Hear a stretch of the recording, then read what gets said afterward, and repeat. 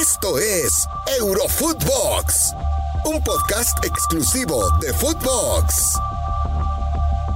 ¿Cómo están? Qué gusto saludarles en una nueva entrega de Eurofootbox. Mi nombre es Marion Reimers y es un placer darles la bienvenida a este espacio para hablar de fútbol internacional, para hablar de lo que sucede en el fútbol europeo, pero acá han pasado cosas muy raras.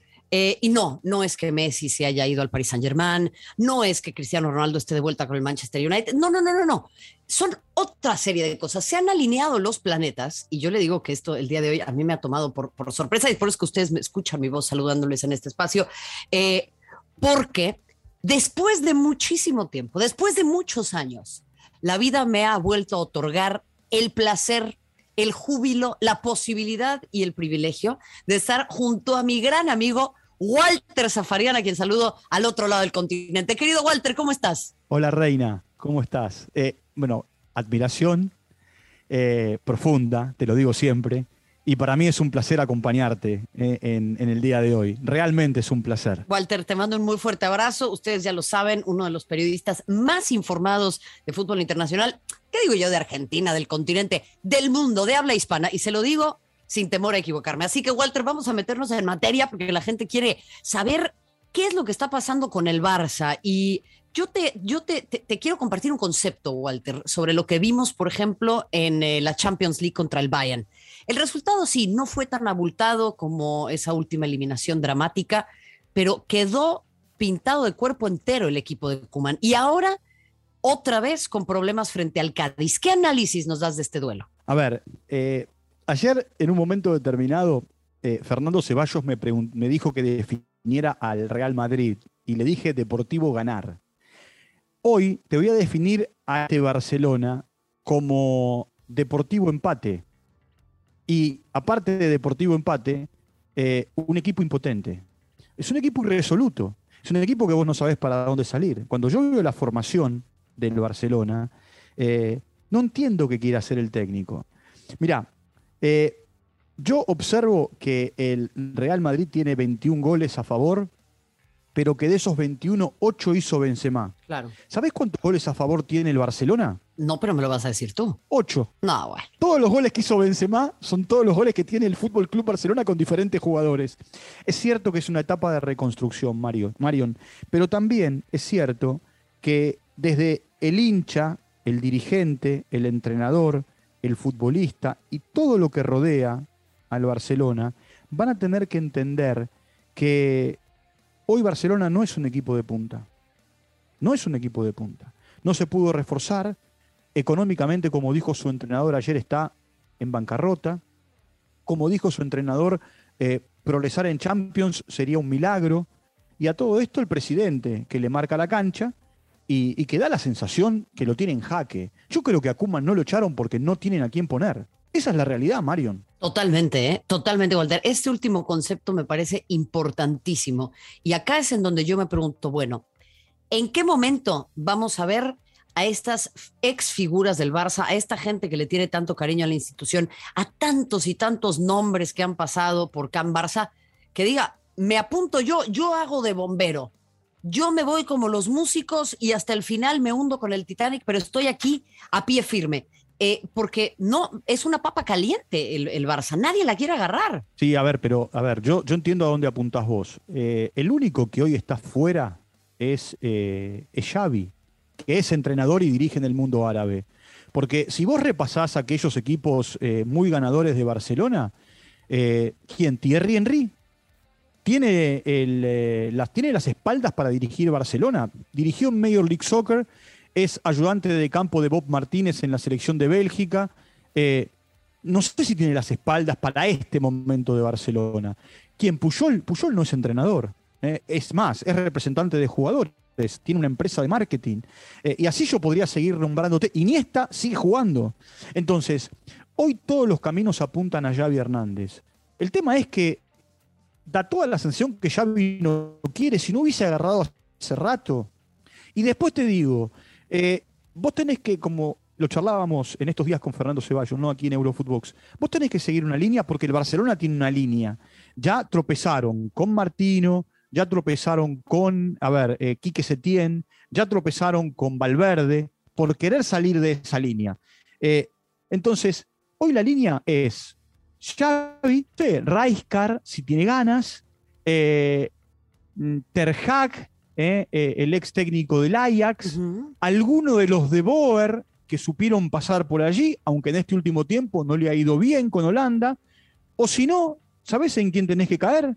En el hijo de Johan Cruyff, que hoy es parte de la estructura que tiene la dirección deportiva del Barcelona. No tenés mucho más si querés mantener una línea. De lo contrario, tendrás que buscar a alguien que rompa con esa línea, con esa estructura histórica y que arranque de cero. Claro. Con las consecuencias que pueda traer. Oye, pero en algún momento, Walter, y no estoy diciendo que acá vaya a surgir el próximo Guardiola, porque siempre hay estas altísimas expectativas en torno al Barça, pero en algún momento de crisis del equipo catalán, a Guardiola también lo trajeron del Barcelona B y terminó por hacer algo. No es momento de que verdaderamente el Barça voltee a ver a casa, porque ha roto absolutamente con toda su identidad, desde los fichajes, cómo se ha manejado a últimas fechas. O sea, esto es lo que tiene al Barcelona hundido en una profunda crisis. Está en una crisis deportiva, está en una crisis institucional desde lo económico. Hay un presidente que utilizó a Lionel Messi como bandera para ganar las elecciones diciendo que le iba a renovar y Messi se le fue. Hay un presidente que ante la desesperación, para contentar a Messi le trajo a Kun Agüero, y hoy Kun Agüero sigue entrenándose aparte porque está recontralesionado, y por el otro, lamentablemente, ¿no? Por supuesto. Claro. Por el otro lado, el único jugador que apuntó el entrenador es el que más rinde, que es Memphis Depay. Porque Eric García, en el último tiempo, ha jugado poco, de hecho está lesionado ahora, pero digo, ha jugado poco en el Manchester City. Ha tenido más participación con la selección preolímpica, olímpica y selección mayor, y todo eso se paga. Y en definitiva, como pasó en el día de hoy, te termina salvando sobre la hora Ter Stegen. Si no, a esta altura, la catástrofe sería mucho más grande habiendo perdido con el Cádiz. Es tremendo, Walter, es tremendo. Yo lo único que te quiero decir, y no quiero sonar yo en la línea del histeriqueo que caracteriza a nuestros colegas en España, en la prensa, y lo digo, repito, con distancia y con respeto, pero para mí Koeman no llega al turrón, como dicen por allá, no pasa de Navidad. ¿Al turrón? Yo creo que no pasa el fin de semana. Yo creo que no pasa el fin de semana, Marian. Si no gana el partido del fin de semana, no dirige contra Benfica. Y no, porque viene el clásico, Walter, el 24 de octubre. Pero aparte, ya, mirá, Barcelona ha vivido de las mieles de lo que significó. Bueno, ahí en México ustedes tienen a Santiago Solari, claro, ¿no? que tuvo que tomar las riendas del Real Madrid, siendo el técnico del filial del Castilla, a partir de una goleada en el Camp Nou que le propinó el Barcelona al Real Madrid con Lopetegui como técnico. Le hizo 5 goles y tuvo que salir Solari a apagar el incendio. Entonces, hoy el Barcelona lo que va a hacer, si es que tiene pensado un cambio de entrenador, meter el manotazo y el cambio antes del Clásico. Y encima el Clásico se da inmediatamente después de las fechas de eliminatorias.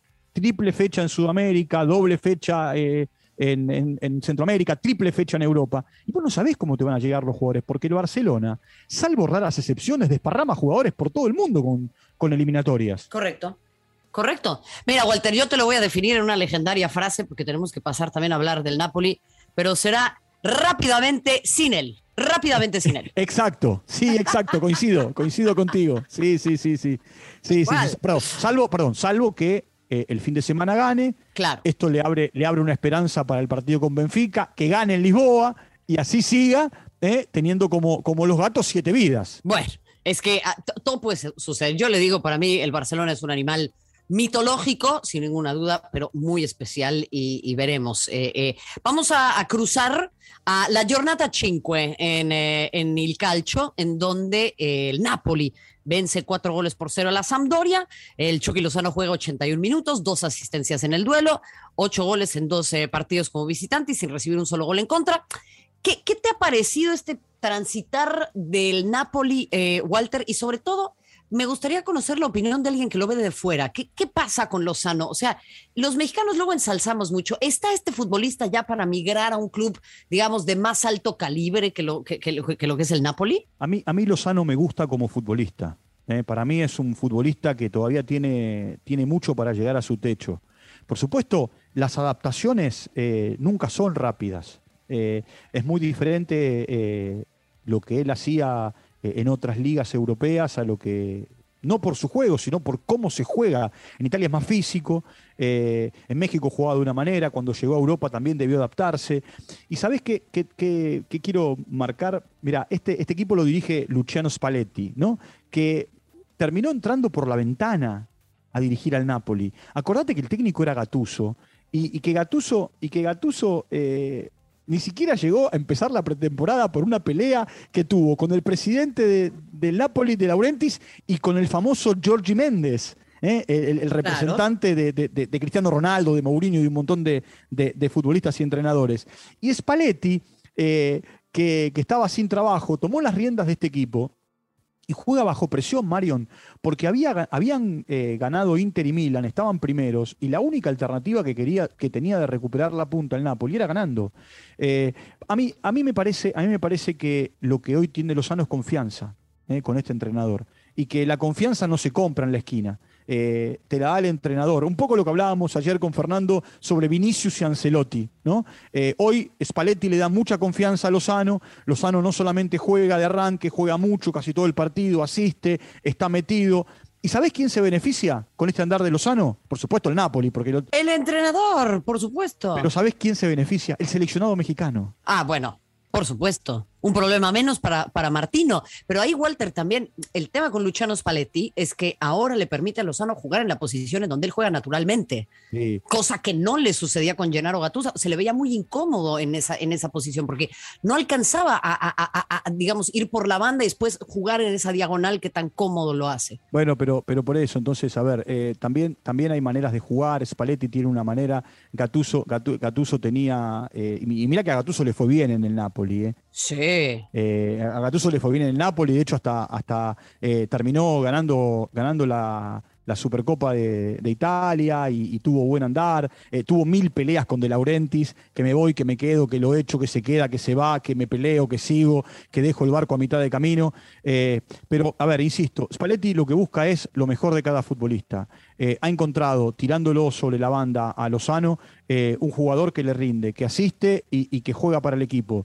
Y te repito, Marion, él lo tiene todos los días. El que no lo tiene todos los días es Gerardo Martino, que también se beneficia porque si Lozano no juega, para Martino es un dolor de cabeza insertarlo en el seleccionado. Sin ninguna duda, Walter. Tenemos que empezar a despedir, pero dime una cosa, esto del Napoli, ¿lo podemos poner como candidato a un Scudetto o habrá más competencia en Italia? Son campeonatos largos, Marion, muy largos, 38 fechas, esto recién amanece, van 5 jornadas. Y sí. El campeonato o los campeonatos en Europa recién arrancan en la segunda mitad, hasta la primera mitad. Hay muchos equipos que pueden puntear y después se caen. Es clave cómo reacomodan los equipos con contrataciones en el mes de enero, pero no deja de ser un equipo interesante este Napoli de Spalletti, no solamente con jugadores como Lozano que han recuperado confianza y nivel, sino como Koulibaly, por ejemplo, que hoy es una pieza clave, y por supuesto lo que tiene Spalletti es una gran llegada, lo demostró en un montón de equipos, inclusive hasta fuera de Italia. Tiene mucha llegada al futbolista. Viste que ahora en esto de ponerle el neta atrás, como para hablar de los entrenadores, ya hablan de la spaleneta o spalineta. Yo digo, vayan con cuidado. Vayan despacio, es un buen equipo. Mira, desde los años de Maradona que el Napoli no puede salir campeón. Han pasado más de 30 años. Andiamo pian piano. Pian piano, parliamo dopo.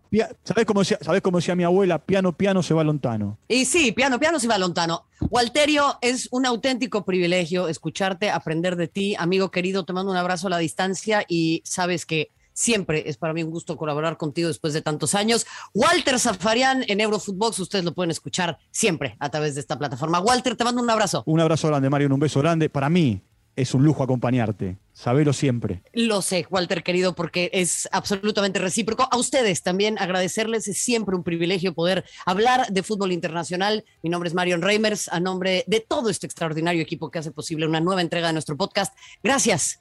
E ci vediamo. Esto fue Eurofootbox, un podcast exclusivo de Footbox.